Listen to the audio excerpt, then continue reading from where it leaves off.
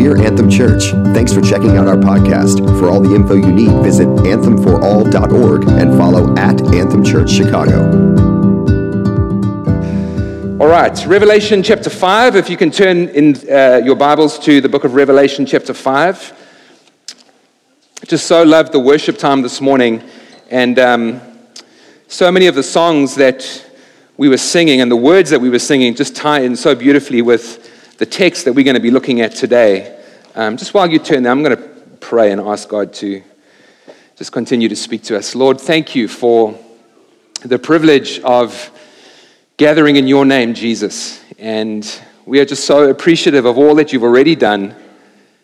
And Lord, as we come to the talking and listening part of worship, we pray that you would continue to minister to us, Lord, and continue to speak to us and continue to strengthen us. And Holy Spirit, we ask that you would continue to bring the breakthrough that so many of us here are trusting for. And Lord, let it truly not be by might nor power, but let it be by your Spirit this morning, that you would break into our hearts, that you would break into our lives as we just surrender and receive your presence this morning. And so we just ask for you to move and minister as we jump into the word in Jesus' name. Amen. I think most of you here, if you've been around Anthem for a while, will know that even though we sound South African, and that's where we're originally from, Debs and I and our family are in fact American citizens. It happened a few years ago, but that wasn't the case when we arrived in 2004. 2004, we arrived from South Africa on what is known as a religious workers visa. And that visa allowed us to get into the country and to live in the country for 3 years. Then we had to apply for a renewal, an extension for an additional 2 years. And the plan was during that 2-year period for us to apply for our green cards.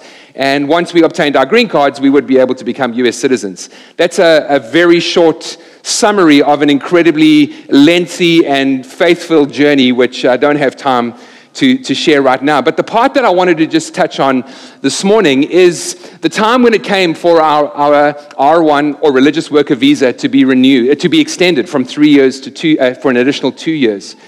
Speaking to our immigration attorney, he told us that the best way for that to happen was for me, the primary visa holder, to actually leave the country and to visit a U.S. embassy in a foreign nation and to apply for the extension then. But it came with a warning, the possibility of the visa being denied and therefore me not being able to get back into the country again. And that was a very real possibility. But by faith, we felt it was right for us to do this. So on a Sunday night, I flew off to Ottawa, Canada, the capital of Canada, and met my immigration attorney on Monday morning and went off to the U.S. Embassy along with some of his other clients to have the visa extension interview. The challenge was that after the interview, they didn't tell you whether you got the extension or not. They said, come back in 24 hours and you will find out whether you've got the extension. So there was a fretful 24-hour period where I went back to my hotel and tried to walk around Ottawa and try and find the peace and presence of the Lord while I was wondering whether we got back into the country. 12 o'clock on Tuesday, I arrived back at the embassy along with about 40 or 50 other people.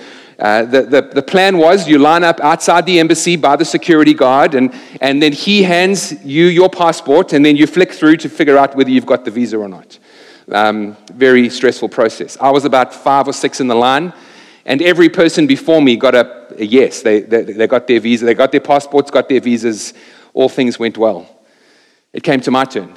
They couldn't find my passport. He looked around. He stood there for 5 or 6 minutes. He was on the phone for most of that time. Eventually, he said to me, Mr. Sudworth, unfortunately, there's a problem with your passport. Someone needs to see you inside the embassy. But it was lunchtime.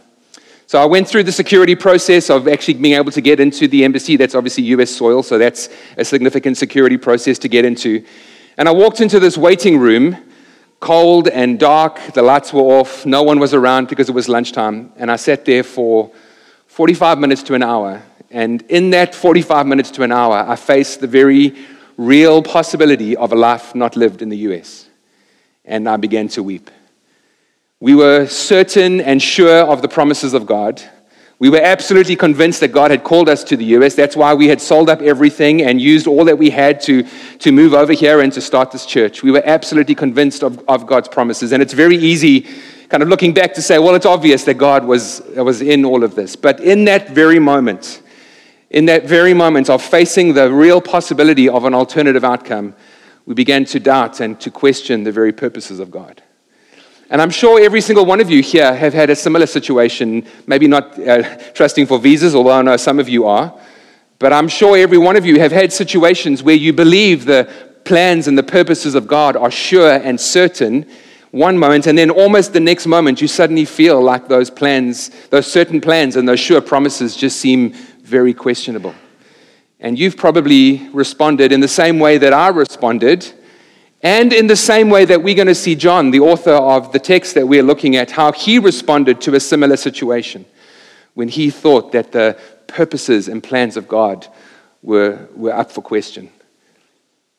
We're in a 6-part series through the book of Revelation, well, the first 7 chapters of the book of Revelation, a series we've entitled The Revelation of Jesus. And as we've kind of gone from week to week, as we get further into the series, I'm less able to summarize some of the stuff that we've actually touched on.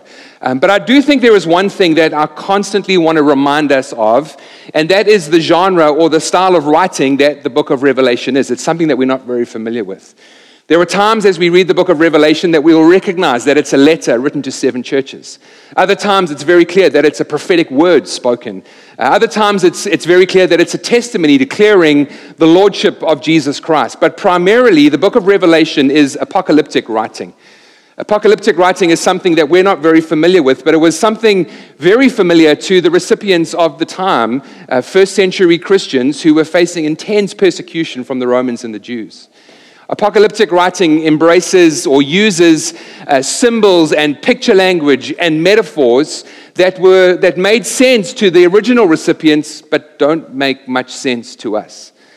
And so essentially, as we navigate our way through these texts, and I think if you've been here for any part of the series, you've probably picked up on it already, but what John is doing through the revelation that Jesus gives him is he's painting a picture of the supernatural realm, primarily of the throne room of God, of another world, as it were, a world that is far greater and far more glorious than the world we actually live in. It's written here, it's a world of grandeur, it's a world of splendor, it's a world of drama, it's a world of eternity and power that is far bigger and far weightier and far more significant and impactful than the world we currently live in, a world surrounded by shopping at Trader Joe's and sipping on oat milk lattes. And not that there's anything wrong with either of those two things, because I do those two things all the time. And so with that in mind, Revelation chapter 5 is where we're going to be this morning. Then I saw in the right hand of him who sat on the throne a scroll with writing on both sides and sealed with 7 seals. And I saw a mighty angel proclaiming in a loud voice, "Who is worthy to break the seals and to open the scroll?" But no one in heaven or on earth or under the earth could open the scroll or even look inside it. I wept, and I wept because no one was found who was worthy to open the scroll or look inside. Then one of the elders said to me, "Do not weep. See, the Lion of the tribe of Judah, the Root of David, has triumphed. He is able to open the scroll and its 7 seals." Then I saw a lamb, looking as if it had been slain, standing at the center of the throne, encircled by 4 living creatures and the elders. The lamb had 7 horns and 7 eyes, which are the 7 spirits of God sent out into all the earth. He went and he took the scroll from the right hand of him who sat on the throne. And when he had taken it, the 4 living creatures and the 24 elders fell down before the Lamb. Each one had a harp, and they were holding golden bowls of incense, which are the prayers of God's people. And they sang a new song, saying, "You are worthy to take the scroll and to open its seals, because you were slain, and with your blood you purchased for God persons from every tribe and language and people and nation. You have made them to be a kingdom and priests to serve our God, and they will reign on the earth." And then I looked, and I heard the voice of many angels, numbering thousands upon thousands, and 10,000 times 10,000. They encircled the throne and the living creatures and the elders, and in a loud voice they were saying, "Worthy is the Lamb who was slain to receive power and wealth and wisdom and strength and honor and glory and praise." And then I heard every creature in heaven and on earth and under the earth and on the sea and all that is in them, saying, "To him who sits on the throne and to the Lamb be praise and honor and glory and power forever and ever." And then the four living creatures said, "Amen." And the elders fell down and worshipped. What an incredible text. What an amazing passage. I mean, this is probably, or perhaps, I would suggest, perhaps the passage in the book of Revelation that most of us are familiar with. This incredible scene that John describes. He's in the Spirit. If you were with us last week, you will know that in this vision that John has of the throne room of God starts in chapter 4. In verse 2 of chapter 4, John writes, he goes, "At once I was in the Spirit, and there before me was a throne in heaven with someone sitting on it." And he begins to describe the scene that he sees, this throne that is in the very center of heaven, and surrounding the throne, or emanating from the throne, was this emerald rainbow and this sea of glass. There was thunder and there was lightning. And then there were 24 other thrones on which were seated these angelic beings called elders. These elders who were dressed in white and were crowned with golden crowns. And around them were 4 additional angelic beings called living creatures. One had the face of an ox, one the face of a lion, the other the face of an eagle, and the fourth had the face of a man. And then John notices something that he hadn't seen before in the vision. He notices that the one seated on the throne, God the Father, is holding in his right hand a scroll that has been sealed with 7 seals. And the scroll has writing on the front and the back. Now, these are details. What we're going to do essentially is just work through the text kind of somewhat line by line, because I want to point out details that often we can overlook and not realize the significance of it. Scrolls in ancient times were generally written on one side only, just purely for technical reasons. But this scroll was a detailed scroll. This scroll had lots of information. Essentially, it was. If you read past Revelation 5, you begin to learn that the scroll contained God's plans and God's purposes for the earth. God's desire to bring his kingdom, his reign, and his rule onto earth. It was his plans for judgment. His plans to dismiss and to overcome injustice, to overthrow and to destroy Satan, and with it, sin and sickness and death. But it was also God's plans to release blessing and to release favor and to bring redemption and renewal of all things. But the scroll is sealed with 7 seals. I want to just make sure that we fully understand, although we've seen lion, and we've seen oxen, and we've seen man, and we've seen eagles. This is not 7 semi-aquatic marine mammals that are guarding the scroll. Just so we're clear, this is a wax seal that has been placed on the scroll, meaning the scroll has been completely and absolutely secured, and it is meant for one recipient and one recipient only. And then we have this mighty angel. Just as we go through this text, I want you to allow the Holy Spirit to paint a picture in your mind of what this could look like. This mighty angel, this mighty warrior standing in front of within the throne room of God, and he asks this question: who is worthy to break the seals and to open the scroll? This is not an angel kind of gathering with his 2 or 3 best friends and kind of under his breath going, "Hey, do you know if anyone's worthy to open the scroll?" No, as we're going to see in a few moments, this is a throne room that the scene is being played out before angels that are numbering thousands upon thousands and 10,000 upon 10,000, and before every person, every creature in heaven and on earth. Essentially, what this angel is asking, he's saying, is there anyone out there who is worthy to break the scroll, to break the seals and to open the scroll? And this question is met with deafening silence.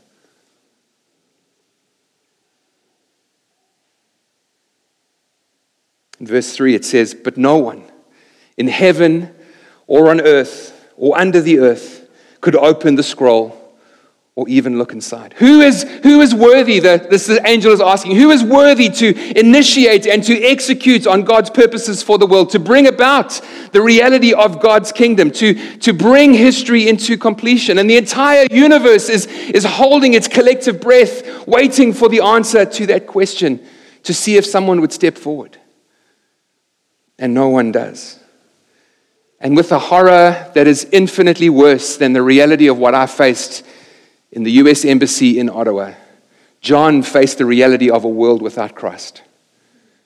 John faced the reality of a world without the kingdom of God. And he did the only thing he knew was appropriate. He began to weep.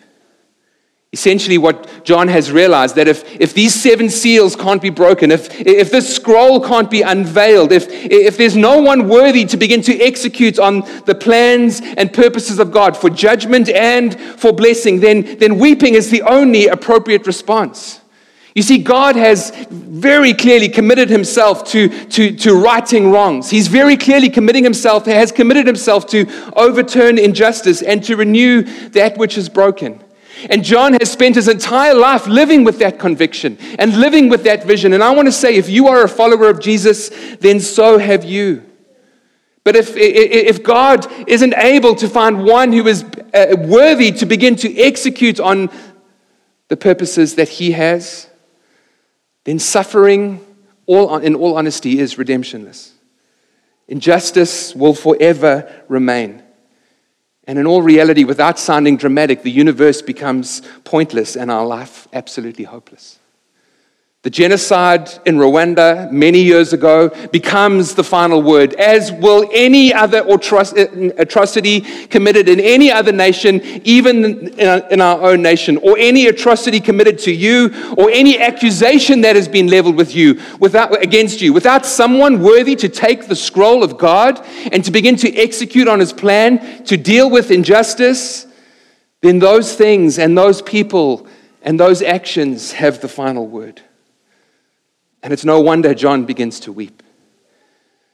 But then in verse 5, one of the elders said to me, "Do not weep." Essentially, he's saying, I know something you don't. See or behold or look, the Lion of the tribe of Judah, the Root of David, has triumphed. If you were here for part 2 of our series, when we look through Revelation 2 and 3, you will remember the word overcome or triumph came up time and time again. It's the Greek word Nike, where we get the symbol or the clothing brand Nike from. Essentially, what is being said here is Jesus is the one who is Nike'd. Jesus is the one who is overcome. He is the one who has triumphed. He is able to open the scroll and its 7 seals. Because of the Lion of the tribe of Judah, there is redemption, and the universe does make sense because he has overcome. It's very important that we don't just move on from here. I think it's and I did this for so many years when reading Revelation 5 in particular. We read verse 5, which talks about the Lion of the tribe of Judah, and we probably, if you've read any C.S. Lewis, you probably think, well, that's Aslan. That's clearly what John is referring to, which he's not, but anyway. And then this root of David, what is that all about? And it's too hard to understand, so let me just move on to verse 6 and carry on reading. And I think when we do that, we begin to miss out on the incredible reality of what is taking place here. And so I want to take 5 minutes just to try and explain what those 2 terms mean. I'm sure most of you, I thought most people know what this game is. I asked Sheetal if she knew this game, and she didn't. And she's a parent. But the game Guess Who? Are you familiar with the game Guess Who? So 24 pictures, and I realized there are 24 elders in Revelation 4. There's no correlation between the 2. This is not what the elders look like, just so you know. But 24 pictures, and each of you get a card, and then through a process of elimination, you ask the opponent questions. Is your person a woman? Is your person wearing glasses? Does your person have facial hair? And you begin to knock down various people, and then eventually you are left with, is your person Rachel, for example? I mean, that's how the game works. And I say that because I think as God began to reveal who the Messiah was, he was playing a divine version of guess who? Patiently and slowly and carefully and surely beginning to reveal the reality of who his Messiah would be as he reveals his heart and reveals his intention throughout the Old Testament.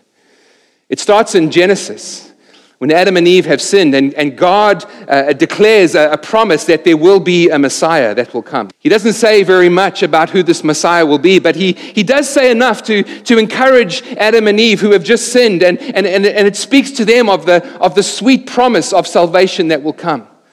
Essentially, the promise in Genesis chapter 3 is that the seed of Eve, although he goes through incredible suffering and anguish, through suffering and anguish will ultimately destroy the snake. A couple of chapters later, the revelation of the Messiah becomes a little bit clearer when it's promised that this Messiah will come through the line of Abraham, a pagan worshiper. In fact, more specifically, it'll come through Abraham's son and grandson, Isaac and Jacob, not their older brothers. And a few more tiles are knocked down. At the end of Genesis, perhaps the most surprising of all the indications of who this Messiah will be is when Jacob is speaking a blessing over his 12 sons. And before you get to that point, if you know the story of Genesis, you assume that Jacob is going to declare his favor over his favorite son, Joseph. But it's actually over his other son, Judah, where he declares that this lion-like Messiah, this one who was prophesied as the son of Eve, it is through Judah's tribe that this Messiah will come. He says, Judah, your brothers will praise you. Your hand will be on the neck of your enemies. Your father's sons will bow down to you. You are a lion's cub, Judah. It is through Judah that there will be a Messiah who will come to set God's people free and redeem all of humanity. It's 1,000 years, an entire millennia before the next clue of who the Messiah is made known to us. And it comes through a prophetic word that Isaiah speaks in what we know to be as Isaiah chapter 11. He speaks of a king who will come, a Messiah who will come in the line of David. He will be seated on David's throne. He's referred to as the root of Jesse. Jesse was David's father. And he says this one who will come in David's line will be nothing like the other kings who were corrupt and evil. This king will reign with justice and with righteousness and will usher in such a transformation into the world, such a redemption and renewal into the world. What Isaiah says, lions and leopards and wolves and bears will lie together with the very creatures they would prey on, lambs and even children. And then eventually, it's in Matthew chapter 1, where the identity of this Messiah is revealed. In Matthew chapter 1, verse 1, the very first verse of the New Testament says, "This is the genealogy of Jesus, the Messiah, the son of David." The root of David is essentially what he's saying. The son of Abraham, essentially the one who will come from the tribe of Judah as a lion. And Revelation 5 verse 5, the verse that we read a few moments ago, is a declaration or a statement of praise for the fact that we have beheld or we have looked upon or we have gazed upon the one who will come like the lion of the tribe of Judah and the root of David to redeem and set mankind free or humankind free, and also bring transformation and peace into the world like we've never seen before. The Lion of the tribe of Judah, the roots of David, has triumphed. He is able to open the scroll and its 7 seals. And I can imagine John is sitting on the edge of his proverbial seat, wondering who this Messiah looks like. I mean, he's probably thinking in his mind, it's probably some lion-like figure, or it's probably some big-chested, big-armed, mighty warrior. And he turns And verse 6 tells us, "Then I saw a lamb, looking as if it had been slain, standing at the center of the throne, encircled by 4 living creatures and the elders." And friends, can I say verse 5 and verse 6 is what is both so glorious and so shocking about the gospel of the kingdom of God. It is glorious because through the line of the tribe of Judah and the roots of David, these 2 promises are both fulfilled through one person. But it comes through one who was like a lamb and was slain. The gospel is a message of victory. The gospel is a message of redemption. The gospel is a message of renewal. But it's victory and redemption and renewal through humility and through suffering and even through death. Jesus overcame. Jesus triumphed, but he did so through death. And once he died, he was then raised the all-conquering, all-victorious King. It's why one of my favorite songs is, "When I survey the wondrous cross on which the Prince of Glory died." Not when I survey the empty tomb, although that is just as right, but it's when I survey the wondrous cross, because the glory of the gospel is the fact that Jesus suffered for us, overcame suffering and overcame the devil through death and his ultimate resurrection. I was asking myself the question, why? Why did Jesus have to die? Couldn't God have just executed a law or divine decree ensuring that sin was removed? Why did Jesus have to suffer and die? And I don't know necessarily the answer to the question, but what I began to settle in my heart was just the fact that because we can never say of God, if God were to just decree sin over, we could possibly say of God, "God, it's all right for you. You're up in heaven. You don't know what it's like to face the reality of losing a loved one. You don't know the pain and suffering of being falsely accused. You don't know what it means to have to wrestle with the realities of brokenness and sin in this world." We can never say of Jesus, he doesn't understand. Hebrews 4 tells us that we don't have a priest who is out of touch with our reality. He's been through weakness and testing. He's experienced it all but the sin. And so what John begins to describe from verse 6 onwards is this this amazing triumphant scene in heaven. It actually, as far as I understand, it's the scene in heaven at the ascension of Jesus. Jesus has come from the cross triumphant, and he's being ushered into the throne room of God. And John is beginning to paint this amazing picture. Look at verse 6. The Lamb, just as an interesting fact, this is the only time, Revelation 5, verse 5, where Jesus is referred to as a lion. 28 other times in the book of Revelation, he's constantly referred to as the Lamb of God. The Lamb had 7 horns. Horns represent authority and power. And we are told that this lamb had 7 horns, complete power and complete authority. Do you see the constant contrasts that John is painting for us?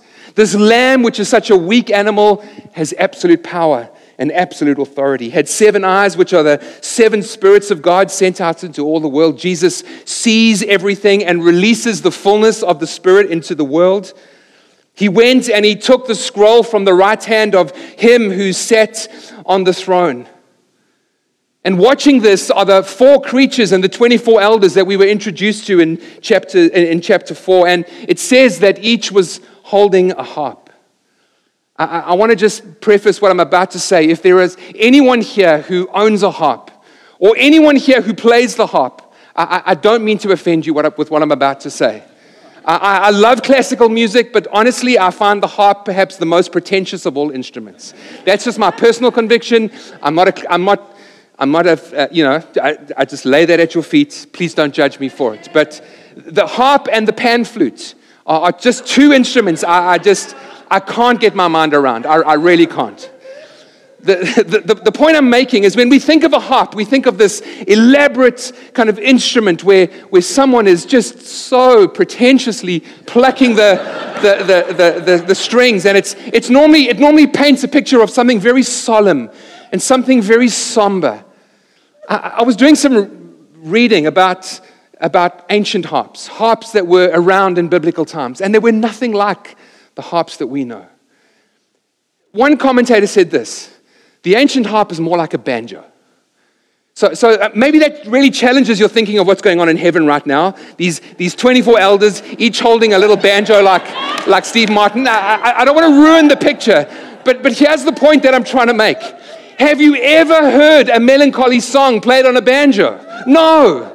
Banjos are joyful. Banjos are joyous. Banjos are fun instruments. And that's the scene that we need to understand is happening before the throne room of God as Jesus arrives. It's a scene of joy.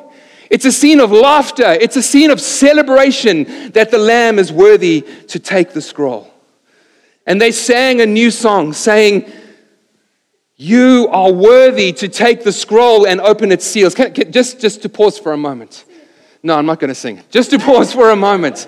This is what is going on is very significant. All the focus and praise and adoration has been to the Father seated on the throne. And what is about to happen is the focus and the adoration, while still on the Father, is about to include the Lamb as well. What they are saying is you, O Lamb of God, Lion of the tribe of Judah, what you have done is so glorious and so magnificent and so mighty that you now are worthy of being worshipped just as the Father on the throne is worthy of being worshipped. You are worthy to take the scroll and open its seals.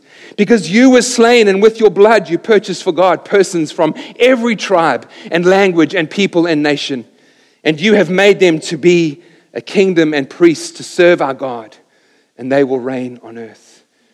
And then I looked, and I heard the voice of many angels, numbering thousands upon thousands, and 10,000 times 10,000. They encircled the throne and the living creatures and the elders. So get this picture of a throne, and then a lamb, and then 24 elders, and then 4 living creatures, and then angels numbering thousands upon thousands and 10,000s by 10,000s. It's the ancient way of saying gazillions. They had no way of saying gazillions. So picture, just get that in your mind. Just a sea, as far as the eye can see, of angels, choirs of angels, singing in a loud voice, worthy is the Lamb who was slain, to receive power and wealth and wisdom and strength and honor and glory and praise. And then I heard not just a gazillion angels, but every creature in heaven and on earth and under the earth and on the sea and all that is in them. So again, picture throne and lamb and 24 elders and 4 living creatures and a gazillion angels. And then beyond that, every creature in heaven and on earth and under the earth. This, forgive me for the perhaps crude explanation, but this explosion of worship rippling out from the center of the throne room of God, encompassing all creatures, to him who sits on the throne, to the Father, to him who sits on the throne, and to the Lamb, to the Son. Be praised to both of you, both to the Father and to the Son. To the Father for his plans and purposes, and to the Son because he is worthy to take the scroll and to execute on the purposes of God. Be praise and honor and glory and power forever and ever. And the 4 living creatures said, Amen. And the elders fell down and worshipped. John wept at the thought of a world without Christ. John wept at the thought of a world without the kingdom of God reigning and ruling. And at the end, he worships along with every creature in heaven and on earth, because there is one who is worthy to execute on the purpose of God. And that is the Lamb that was slain, the one who came as the Lion of the tribe of Judah. I was thinking through how we respond to this message this morning. It's always my desire whenever I preach to find God's heart for personal application. And maybe you're here today and maybe you are weeping at the possibility or the sense or the thought that you might have that God's plans and purposes that seem so sure and seem so certain might not be coming to pass as you had thought. And maybe that's causing you to weep. And I want to encourage you, hopefully from this message, that let God have the final say on your situation and circumstance. Let God's word be the better word spoken over your situation rather than the word of others or the word of the world. Let Jesus redeem every situation. We overcome because we overcome in Him. But I think, in all honesty, the greater application of today's message is for us to join the elders and the 4 creatures and the gazillions of angels and the voice from every tribe, nation, and tongue that are gathered before the throne right now, worshiping Jesus and the Father. I think the only appropriate response would be for us to take some time to join that heavenly chorus right now and begin to worship the Father and to begin to worship the Lamb. So I'm going to invite the worship team, if you guys wouldn't mind coming up. And we're going to take a few moments just to end this morning by singing a song and of praise. All the saints and angels bow before the throne. I love that song. You are worthy of it all. You are worthy of it all. Father, we thank you for your word, which has made it so abundantly clear that you are seated on the throne of authority and the throne of power. And you have this plan for your kingdom to be executed and outworked here on earth. Jesus, today I thank you that we can join with creatures from every tribe, nation, and tongue, with creatures from all over the earth and myriads of angels worshiping in heaven, that we come before your throne this morning to worship you. We join with the heavenly chorus that is happening right now. Father, for those of us who are wrestling or going through difficult times, for those of us, Lord God, who are weeping at the possibility of your plans and purpose not coming to pass, I pray that as we sing this song this morning, as we fix our eyes on the Lamb who is seated on the throne, I pray that breakthrough would come in Jesus' name. I pray that we would be reminded that you have the final word. In Jesus' name. Thanks again for listening. To stay up to date, follow at Anthem Church Chicago and visit us, anthemforall.org. Anthem Church, all of Jesus for everyone.